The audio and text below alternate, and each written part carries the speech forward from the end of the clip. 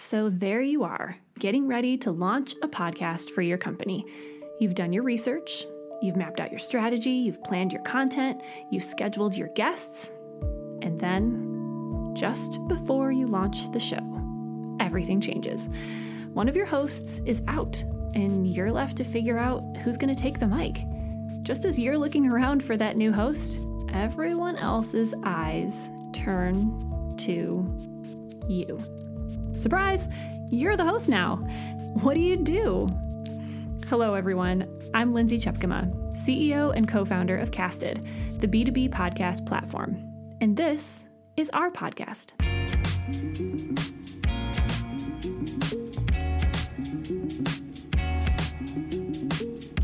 So there's this little company called Salesforce. Maybe you've heard of it? Well, that not-so-little company has a not-so-little podcast. It's called the Salesforce Marketing Cloudcast. It was actually one of the first B2B podcasts, launching shortly after another little show called Serial, right after that hit our eardrums for the first time. That show, the Salesforce Marketing Cloudcast, that is, has a long history evolving over the years, but maintaining its listenership and paving the way to a few other Salesforce podcasts. A huge part of the reason for the show's success is one of the show's original hosts, Heike Young. She set out to produce the show, ended up as one of its first hosts, and has since gone on to hand the mic over to a new set of talented hosts. Let's hear from Heike herself on the Salesforce Marketing Cloudcast and how it was created, as well as the unexpected turns it took along the way, and all the work she did behind the scenes to capture great interviews, create exceptional guest experiences, and promote the show to get maximum value from it. I'm Heike Young. I'm our Senior Manager for Strategy and Insights at Salesforce. Thanks, Heike. It's so good to have you on the show, and you're coming to us from a company we all know, Salesforce. You're here to tell us about the Marketing Cloudcast, which is one of the first really B2B podcasts that was out there. So give me a little bit of context about your history there, your role, and how the podcast came to be. I've been around Salesforce for about 6.5 years, I guess, depending on when this is published and the exact date. So I joined ExactTarget in February of 2013. I was the first ever new hire on the then nascent content marketing team. And so I was writing, working on things like white papers and research reports and so many different blog posts for everything under the sun in the world of marketing. And I worked on a couple different content teams at Salesforce right after that, including our corporate content team. And really, I guess it was about 5 years ago that there was a group of people, I guess I would call them content innovators at Salesforce, some of our thought leaders internally that were always just pushing the envelope on content types. The individuals I'm referring to are Jeff Roars, who used to lead our insights function, and Joel Book, who was our primary thought leader around all things email and digital marketing. And these guys kind of got together and said, Heike, you're on our content team. We'd love for you to help us make a podcast. So many of us are listening to podcasts now. This was kind of right around the time that Serial was becoming really popular. And of course, everybody in marketing, anytime you see that bright, shiny object, that new content format, you want to make it too. You feel that creative energy kind of pulsing through your veins, and you want to make something similar to the content creators that you admire. And so Jeff and Joel kind of came to me with this idea. And I was really jazzed about helping them as a producer. And so I said, I'm going to learn how to do this. I'm going to wrap my mind around what's needed logistically to help you. And so as I was doing all of this research, Lindsay, and trying to figure out, what I needed to do to produce the show for these guys, one of them, Jeff, actually had the opportunity to pursue a new challenge outside of Salesforce. And I was really sad because we had already put a couple episodes in the can. And what I was doing at the time was just recording a few of these and, kind of just getting some content ready to launch so that when we did have a launch day and all the branding in mind, we could go for it. And he said, what I really think you should do, Heike, is just co-host it yourself. Join Joel. This may not have been anything you've ever done before, but I really think you should just be the one to try it. You've got to be on all the calls anyway as the producer. So you should just do it. Just run for it. And I was super nervous, but I decided to do it. I'm really glad I did. That's awesome. So I guess lean into that a little bit more. What was it like? Did you end up airing the episodes that Jeff was a part of and then you just switched over to you, or what did that look like? No, we ended up needing to, unfortunately, we ended up needing to upcycle a couple elements of those episodes, but not fully using them. So yeah, we didn't end up doing that. But yeah, so I kind of, through this process, I kind of just began to think about some of my favorite podcasts, not just those in marketing, but really out in the world in general, and what made me big fans of those shows, and try to just figure out, how Joel and I could bring something similar to the table. And that's really what I did. And at least in terms of thinking about how we would approach the hosting, but there were so many other logistical considerations for launching a show like this. And it sounds so easy. I think a podcast sounds very lo-fi. I'm sure anybody out there who's ever launched a podcast or thinking about it, has thought about it, can relate. But a podcast sounds so easy. Like, how hard could it possibly be? Get a microphone, hit record, talk about some interesting stuff. On the contrary, all of us, especially those of us who are in B2B marketing at large, complex organizations, know that there are so many more boxes to check off when you embark on a project like this. And it's really not as simple as the best podcasters make it sound. Mm-hmm. Yeah, that's one of those things. It's like watching Olympic sports. And it's like, I could totally do that. Yeah. Right? The very, very, very best.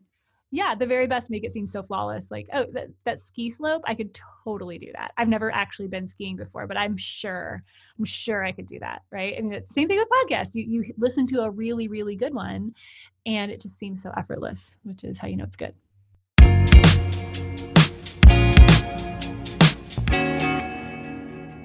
Tell me about time leading up to the show. How much was involved between the day you said, okay, we're going to do this thing, and the launch day? Yes. So many logistics. I could probably write a book just on what I did logistically to try to prepare for this. And I probably still didn't do everything that I possibly could have to make this a real success. Um, there was definitely a lot of that internal selling and pitching of the idea, namely my manager. I let her know with some numbers financially what this was going to cost the team. And even though a podcast isn't too expensive, it can certainly escalate in costs with the complexity and with, the more that you want to do things like run ads for it, do some paid campaigns for it. There's really no shortage of money that you could spend if you had the ability to do so, even though it's pretty cheap to get started. So kind of starting off with some of those initial numbers, crunching those, this is what we think that we should do. And then just really going into the logistics of, where this was going to be published, all of the distribution tactics, our blog, our social channels. I mentioned those. Organic channels are great for podcasters because they are free.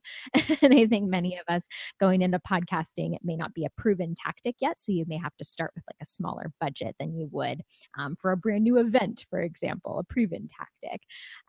We did a lot of work on the branding. So we did go through a process of, working out a couple logos, working on the title, making sure everybody felt good about that, all of the legal approvals necessary to make sure you can bring a new brand name like that into market. Licensing a bunch of music for things like, the intros or commercials on other podcasts, outros, and so on. Getting all of the equipment together for the hosts, as well as guests if they did need it and they wanted to borrow it.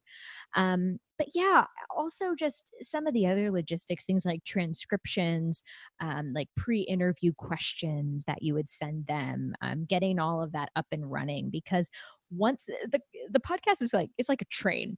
Once it starts, it just kind of going, right? The train is moving and you are the conductor of the train. You've got to feed the beast. You got to be piping hot coals into that thing every week so that it's continuing to maintain momentum in the market and get more listens and downloads, at least if you're trying to do a weekly podcasting model instead of something where you drop an entire mini season at once. So really no shortage to things that you could consider. I would say if I had to think about the one or two that would make the biggest impact, it was really analyzing the strategy, like analyzing the topics and just the types of guests that we wanted to feature, making sure everybody felt good and was aligned on that, and then aligning on the distribution. So all of the channels week to week that we would be using to promote it, because there's nothing worse than creating something amazing, creating some wonderful content, and then nobody can help you promote it. They say, "Oh, we're promoting another thing right now. We're launching this," or "Oh, well, we can't actually use that at this time because our paid budgets are going to this thing." Really, the distribution arm is as important as the creation arm. So aligning on that is super, super key. Absolutely. Absolutely. I mean, and one thing we talk a lot about here at Guess It is, go create your show. Once you hit publish, you're just getting started, right? I mean, if you just hit publish, you're leaving so much value on the table. It's what you do with it from there. So talk to me a little bit about that. So how in your time with the show did you leverage the show? What did you do with it once you published it? Well, there were really three key audiences that I wanted to love this show: marketing at Salesforce, sales at Salesforce, and of course, our customers and our prospects. And so I had different metrics of success and just different measures of how I would know that I was resonating for each of these groups. On the marketing side, my goal was really to tap into as many organic channels as possible. So things like organic social, social images, audiograms. There's a lot of really cool tools that let you do this now. So just as many free channels as you can possibly tap into on the marketing side, do all of those. It's a great idea. Then there's the sales side. So for us, our salespeople have a ton of content that they can push out to customers. Some of it does tend to, you might guess, be pretty salesy. It's pretty product focused, and so having a more top of the funnel thought leadership type of approach here, something very engaging and interactive for them to share with their customers is great. But it's also an educational tool for sales. It's the salespeople are not just the mouthpiece to customers. They're not just the middleman between you and customers. Your sales team needs this information to probably get educated on the market as well. And so one of the things I was really proud of was how much our sales team would reach out to me and say, "Oh, I always listen to this, when I'm driving into my territory. It just gets me in the right mindset for work. And it keeps me fresh on all of the latest trending topics that I'm going to be talking with my customers about later." So that's perfect. And then finally, on the customer side, really wanting to make sure that customers knew about it, that they could participate in it by joining as guests, and that if they were guests, that they had that VIP experience. So I was really focused on making sure that customers who appeared just kind of felt like, even though this was the Salesforce Marketing Podcast, and I knew I'm the Wizard of Oz behind the curtains, pulling all of the levers, and it's kind of just me, but making it feel like a very first rate experience for them, sending a gift afterward, making sure that they knew the nice things that people internally at Salesforce were saying about it, how we were using it, and just giving them like a great memory of their time. And so I think the podcast, it becomes kind of an essential part of sales marketing and external engagement, if you look at it that way. Yeah, absolutely. Because again, if all you're doing is just publishing the show and expecting sales to use it and success to know that it's there, and your client or your guest to share it, and people to just fall in love with it, and for it to go viral, so to speak, that's not typically what happens. You're just getting started and leveraging it and making sure that you're getting all the value out of it, not just as a podcast, but also like as part of your overall content strategy, right?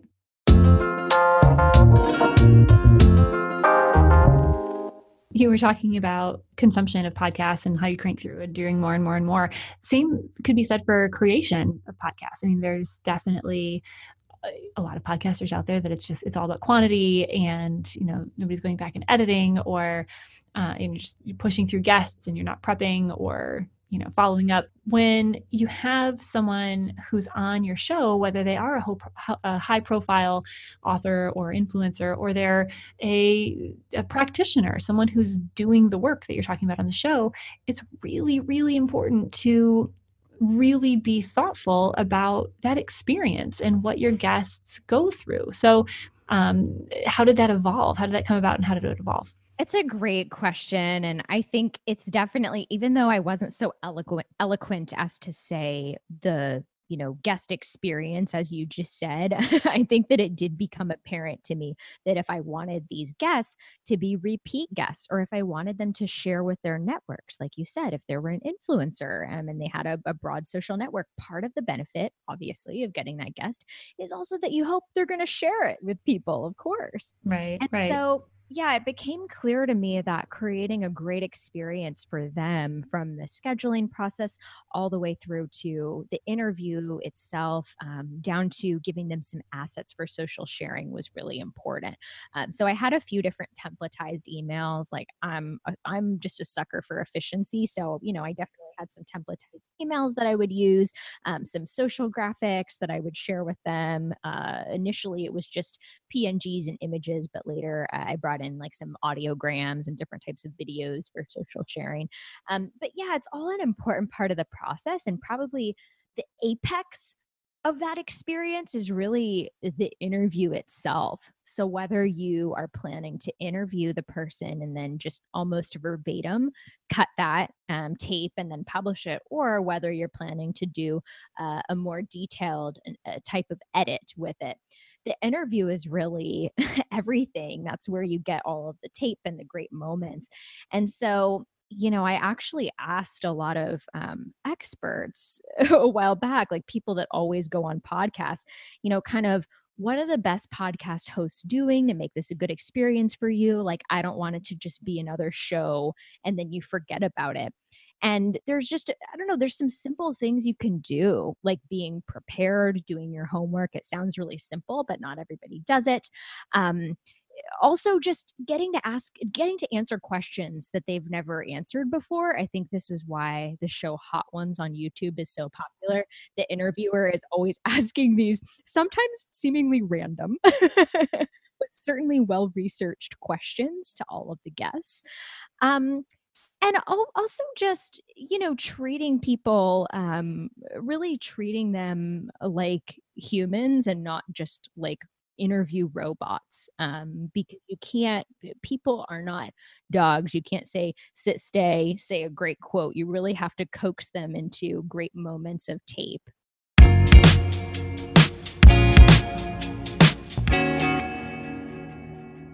The benefit that I really had for launching a new podcast at Salesforce like this was that I had the buy-in of a couple key individuals, namely Jeff and Joel, who thought it was a great idea and who wanted to help. And so having a couple folks who have a lot of respect in the organization is a great way to just get some of those early executives bought in once they know that there's already a lot of great talent devoted to a project like this. But definitely, aside from just us, there weren't that many people who were all part of this team. It was a pretty small tiger team who came together and said, yeah, we're going to make the time to do this week after week. We're going to schedule the guests. All we really need is a small investment in real estate on the blog, maybe some creative resources to create a few logos and different images for social sharing. But a lot of the thought early on was really put more toward, why do we need this?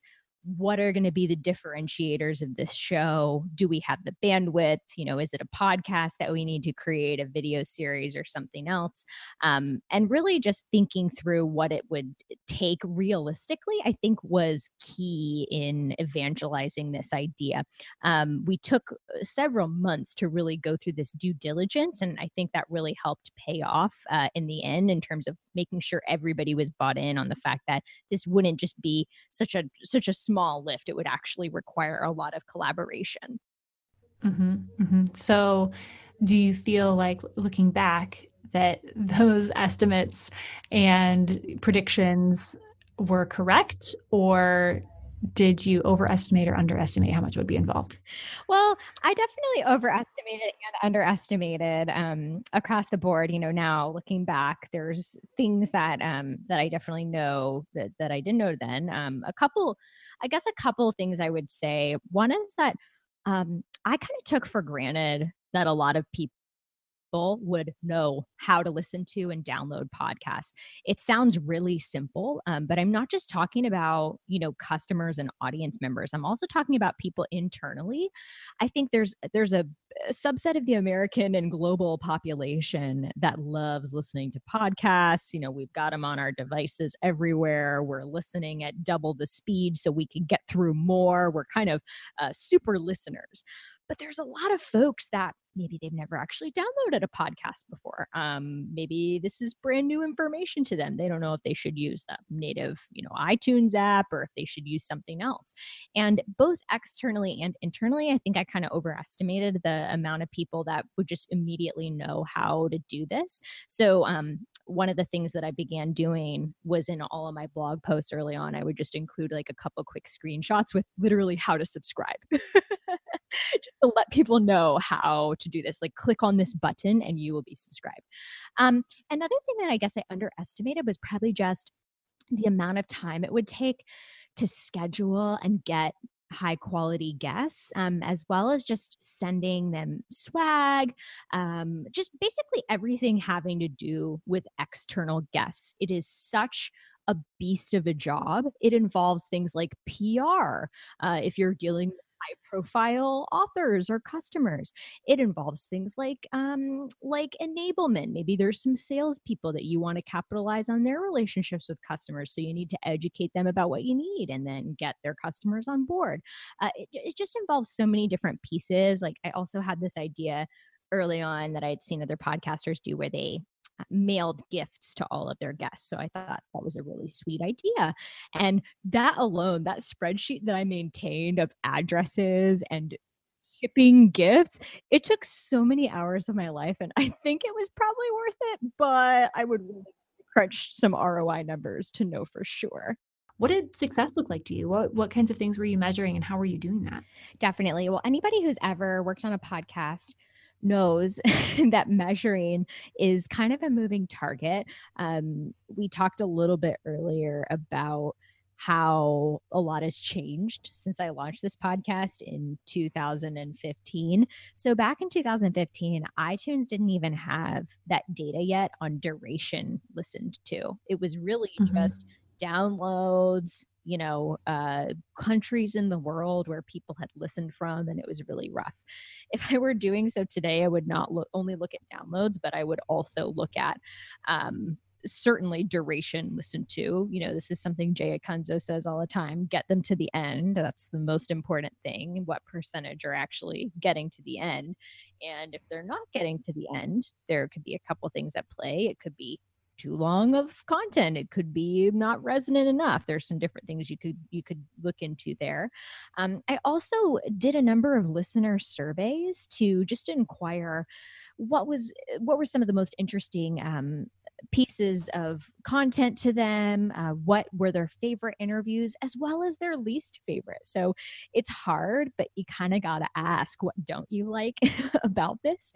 And you'll get some really interesting answers. And then I also measured success by a number of customer stories highlighted. So I wanted to make sure we had a sufficient number of those each quarter, as well as how it spawned off other content. So we talked about how this can be the crux or the apex of a multifaceted content strategy. So just measuring how many other types of content that we were able to create based on these interviews, which admittedly are kind of a high lift. So there's definitely a lot more, I think, that podcasters can look into for their specific business needs. Another thing that we did at one point, I should point out too, was we did a bunch of SMS text to downloads, and we had those links created in Salesforce. They were unique URLs just with the podcast, as the driver. And so we were able to see how many people downloaded different PDFs from lead generation pages based on the podcast. So that was a cool idea to try with SMS. But, I think more so than just the numbers alone, there's so many vanity metrics around this. Oh, we're in the top 10 on iTunes in the business category or whatever that are great. But I think for me, what I was more pleased with was just kind of the resonance. So not so much just the reach, but just the resonance. We won a couple awards, one for best podcast from the Content Marketing Institute, one for best content marketing multi-year program, which I'm probably more proud of just because I think anybody can create something cool one time, but it's really if you can create something cool repeatedly, that is more impressive. And just the long tail of it, that people still come up to me at conferences and talk to me about my participation in the Cloudcast years later. It's still really amazing. The back catalog of podcasts is so popular. People love to go back to their favorite shows and listen from the beginning. So just knowing that it continues to find an audience from something that I did years ago is just, it's so cool. And it's one of the things that I'm really proudest of in my marketing career. Yeah, as you should be, as you should be. So what was it like to hand it over, and when did that happen? It was really bittersweet to hand over the Marketing Cloudcast to the very capable and talented hosts that run it now, Tina and Megan. Although I knew that it wasn't the right time for me to continue doing it. I had received a promotion inside the company and a new role on a different team, and it just didn't make sense for me to try to hold on to it. I was still sad to just lose that week-to-week connection with my audience and all of the relationships that I had built with different guests. It's just so unique to podcasting. I think just the richness and the quality of the relationships and the conversations that you have. But it was ultimately for the best. I was able to pursue something in our industries team at Salesforce. So I'm over on our retail and consumer goods side now, and it's more of a niche area than marketing in general. And so I just think Tina and Megan are absolutely rocking it now. I'm really proud of everything that they've brought to the show. I continue to hear such great feedback from our customers and our listeners about the show.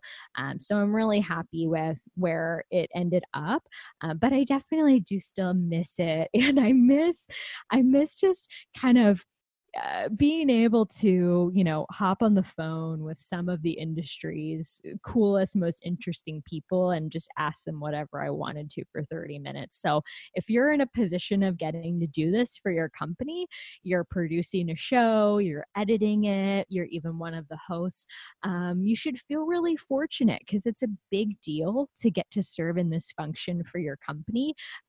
You're being trusted with a lot of important relationships and conversations, and that's something to be very proud of.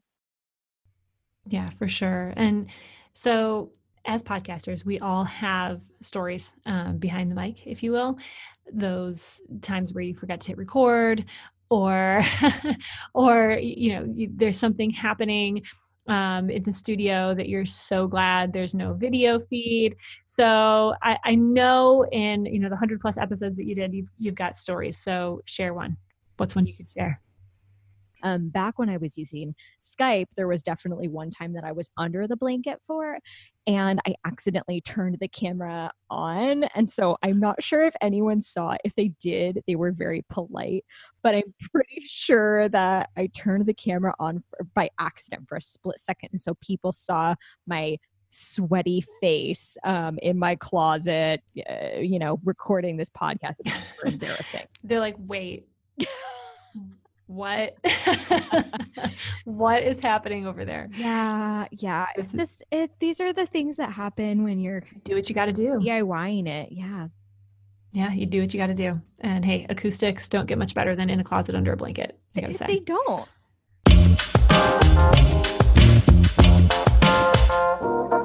Awesome. So, well, thank you for sharing everything. Is there anything you would share with listeners who might be getting started down this path, or anything that you would have done differently, learnings you'd share? One of the things I would really recommend doing as much as possible and as early as possible is as much listener feedback as you possibly can. So I did some listener surveys via Google Forms. I think this was really effective, but I I would have loved to do it sooner in the process if I had just more resources for getting it out there and then addressing some of the feedback. So more listener surveys.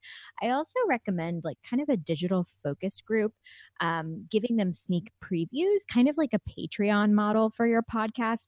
This is something that I never did, but I've heard of some great podcasters doing it that I really admire.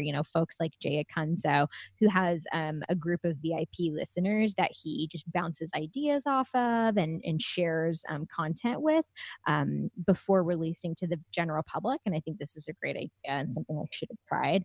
I also think it would have been a great idea to just get an email list for our show. I think email could have really been the key to unlock long-term subscribership and participation beyond just the podcast. But it was kind of hard to implement, getting email addresses. There's so many opt-in requirements and rules, and it was a little bit of a bear to try to get it set up. And so that's something that I would definitely try to do more, just to get people to engage off of the headphones. That's it for today's show. Thank you so much to today's guest. And to learn more about them and see Casted in action with clips of today's show and related content, visit casted.us. Thanks so much for listening.